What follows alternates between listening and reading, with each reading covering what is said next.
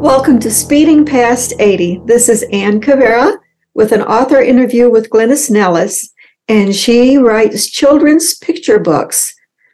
Glenys, do you do other books too, or you focus on picture books? Just picture books right now, and picture books and board books for children. Yep.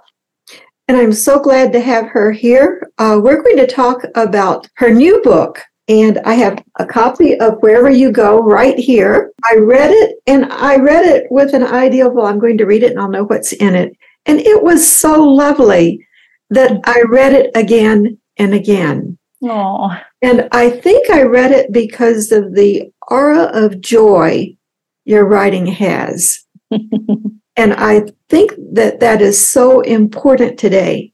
You know, I look around at our children in our hurried world, and so many things happening. And I just am wondering how we share joy with our children. Mm-hmm. And you do that so well.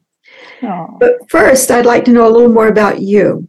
Mm-hmm. How did a woman from a village in northern England end up in Grand Rapids, Michigan? Well, it's a long story, Anne, but I'll try to give you the brief synopsis, okay? Okay. So I'm married to a pastor. David is a pastor in England. It was the Methodist Church. Here it's the United Methodist Church, but pretty much the same denomination, you know. So we were living in England. We have 4 grown children, but they were all young back in 1999, which is, I'm not very good at math, but it's like 24 years ago or something. They were all very young then, and the Methodist Church has this international exchange program for pastors, and you can exchange, well, it's really to exchange churches, so it's an invitation to go and preach and experience ministry anywhere in the world. It's absolutely amazing, and it takes place for 6 weeks during the summer. And so basically, if you want to participate in the exchange, you don't just swap churches, you swap homes and cars, you know. So wherever you go, you get to live in that pastor's home, you get to drive that pastor's car, you get to preach in that pastor's church. And so it's a wonderful way, not just to experience ministry, but to experience a whole new life, really, you know, in this big old world that God made. And so we poured over this map 24 years ago in Liverpool, which is where we were living. David had 3 churches, and we said to our young kids at the time, where do you want to go in the world? And they said, America, let's go to Disney World. and we came to Michigan. But I mean, we didn't know how far away Disney World was, but so we came in the summer of 1999 to a boiling hot Michigan summer and completely fell in love with not just the weather and the fact that you can actually swim in a lake, which you cannot do in England, but it was the people, Anne. It was the people in the United Methodist Church where my husband got to preach. It was the people. They fell in love with us and we fell in love with them. Mm. And so after that 6 weeks, then we did some soul searching. We had like a family vote, and we said, could we come back to Michigan on a 5-year visa and just really explore ministry further? And that's what we did. In 2000, we came back on a 5-year visa. It was very scary, but we knew we could go back home if it didn't work out. But evidently, it worked out because 23 years later, we're still here. That's wonderful. And your kids are all grown. Do they live here or do they live in England? They're all here. Yeah, it's wonderful. And we have what we call American grandchildren now. Yeah, we're all here. You know, that reminds me of your grandson who gave you the idea for wherever you are. I know, Anne, and it's it's just amazing, this journey we call life. I often wonder if I'd stayed in England. I was a teacher in England, so I have always loved books. I've always loved reading to children. I used to write my own poems for my classrooms in England. But I often wonder, would I have become an author if I hadn't moved to the United States? Because it was here when I stepped out of teaching and I became a Christian education director. It was here that I started writing the Bible stories, for my Sunday school teachers, and wondered if I could possibly be an author and write a book of Bible stories. And so I don't know if I would have been an author in England, but I'm sure glad that the doors opened for me here, We are too. And who encouraged you along the way?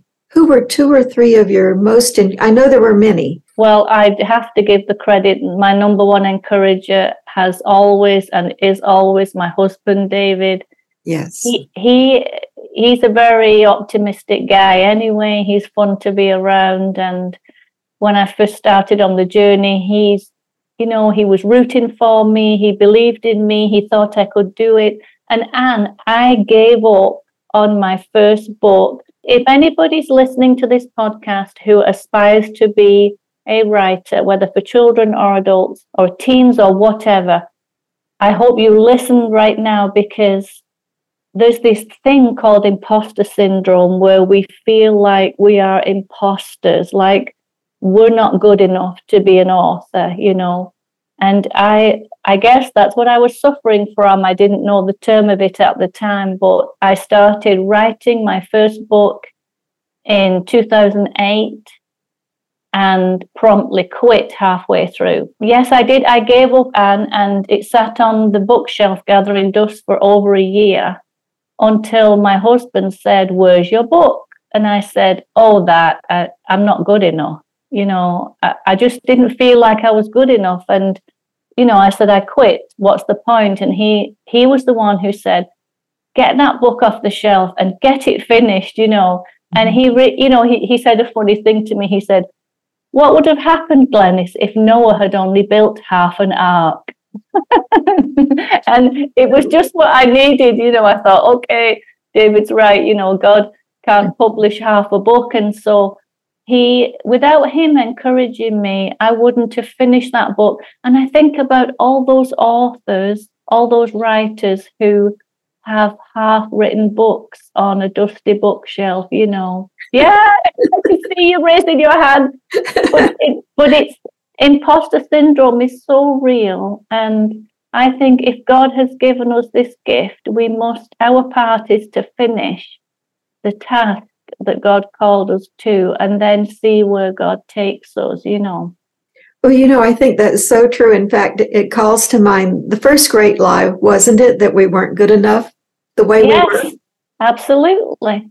That's right. Yeah. And it's we don't need to listen to those lies. They're so much easier to listen to, Sure. Yeah. Well, I do want to talk about your books, and wherever you are, the illustrations are beautiful. And this was illustrated by Sean James. Yes. I've never met her. She, I think, is originally from Hong Kong. Mm-hmm. And, it's a scary thing. And when you write a picture book, and I am traditionally published, this book is published by Beaming Books. And that means that I relinquish control of the illustrations.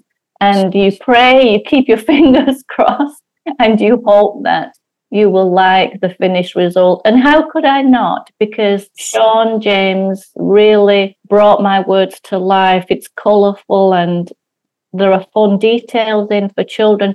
And most of all, I don't know if you noticed, but there is so much diversity in the pages.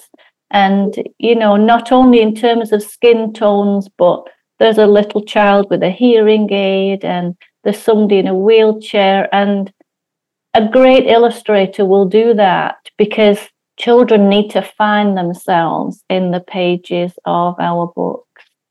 She really seemed to understand what you were trying to do. I think so. And I just, this takes children through life, through the seasons, but also through emotions, through sadness and joy, and just wherever you are. God is there. It's always a good thing that God is there, but it may not feel like a good thing at the moment. God is always there, even if you're lonely or even if you're afraid. The emotion doesn't feel good, but God is there with you. Right, that's right.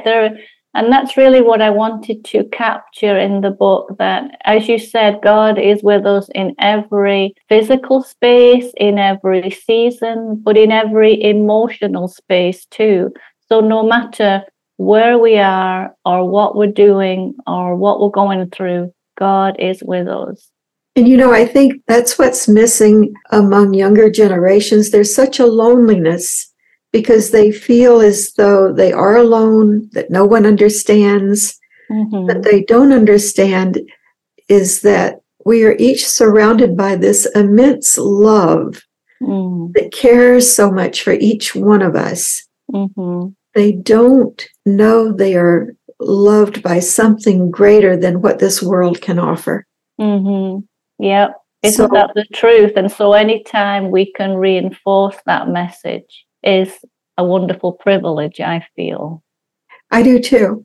And I think I just remember the old saying about joy is a sure sign of the presence of God. And, I think joy comes through loud and clear in this book and the rest of your books too. And I have another one I want to talk to you about too. But I also wanted to encourage parents, grandparents, aunts, uncles, when you're buying those Easter baskets, the candy will soon be gone. But after the candy, it would be so nice to have a book to snuggle up with a child. And I would just like to encourage parents to consider wherever you are. And also the next book, Twas the Morning of Easter. Yes, and another good thing is that books don't rot your teeth, do they? No, they don't. They don't. And you can enjoy them over and over and over. That's right. 'Twas the Morning of Easter. I was surprised when I read it because it really is a fresh take on 'Twas the Night Before Christmas. 'Twas the Night Before Christmas is all about getting material things. But 'Twas the Morning of Easter is about the greatest gift we've been given. It flips that old story on its head with such a great gift. And it begins with an illustration of the empty tomb. And I thought that was just a perfect place to begin as the day gets brighter and brighter, as the realization that the world has been made new. Yes, Anne, that's right. And I think what you're alluding to is probably the use of light in this book, that it starts off a little, that really evocative scene outside the tomb where, so we know Jesus is already dead, but the illustrator, her name is Elena Selivanova, and what she did was she started sort of in the gloominess of that dark cave, but as you turn the pages, it gets lighter and brighter, and the hope of the resurrection begins to shine. But this book is actually the second in the Twas series. And so you had mentioned the Clement Seymour classic, The Night Before Christmas. That book, I'm sure all your listeners, all your readers know that story. I read it to my grandchildren. My parents read it to me. I read it to my children and my grandchildren. My parents read it to me on Christmas Eve. And so it was taking that book that inspired the Twas series. So the first book in the series is not the night before Christmas, but it's Twas the evening of Christmas. That first book, Clement Seymour's classic, hopefully you can recognize the rhythm and the meter and some of the familiar language. But that book celebrates the birth of Jesus because, who's the real hero? I'm not against Santa or anything, but Jesus is the real hero. And so that was the first book I wrote using his familiar rhyme and rhythm. And then Twas the Morning of Easter is actually the second in this series. And it was not even my idea. I think because the first book was such a success, and a lot of churches used it, on Christmas Eve. My editor said to me, have you thought of writing a follow-up and call it "Twas the Morning of Easter"? So I remember saying, no, but I'll go and write that right now, And so that was how this book was born, from my editor's idea.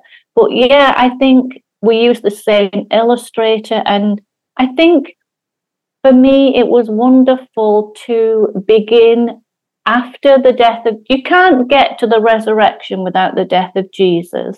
But writing about the death of Jesus for little ones is tricky. It's a big responsibility, And so to be able to start outside the empty tomb, where children know Jesus is dead, it's a great place to start, because there's only one way to go, and that's up, Absolutely. And the illustrations did add so much to this too. They're quite different than the illustrations in Wherever You Are, but they were perfect for this book. Yes, I think so. Yes. And, again, how could I be disappointed? They're so evocative and rich in her use of color. And my favorite page is where Mary Magdalene is looking into the eyes of Jesus. I know you have the book with you, but that is my favorite page, because the expressions in their eyes. So if anybody hasn't read "Twas the Morning of Easter," it really is Mary Magdalene's story. It's the story of the resurrection through her eyes. And who better, because she was the first witness to his resurrection, Absolutely. Well, Glenys, I am really, really glad to be able to talk to you about your work. And I hope people will go to Amazon or their local bookstore or wherever they get books and pull your name up and look at all the books you've written. Can you tell us one last thing that you'd like to add? Anything you'd like to add about your work or about your books or about children? Well, first of all, I would just like to thank you for spending time with me today. It's always fun to chat with you, and I really appreciate your podcast and what you're doing. And so that was the first thing, just to say thank you. And the second thing was, your readers might be interested to know that next Lent, they'll be able to buy "Twas the Season of Lent." Nice. Yeah, so that will actually be the fourth one in the Twas series. Last year, I think it was last year or maybe the year before, "Twas the Season of Advent" was released.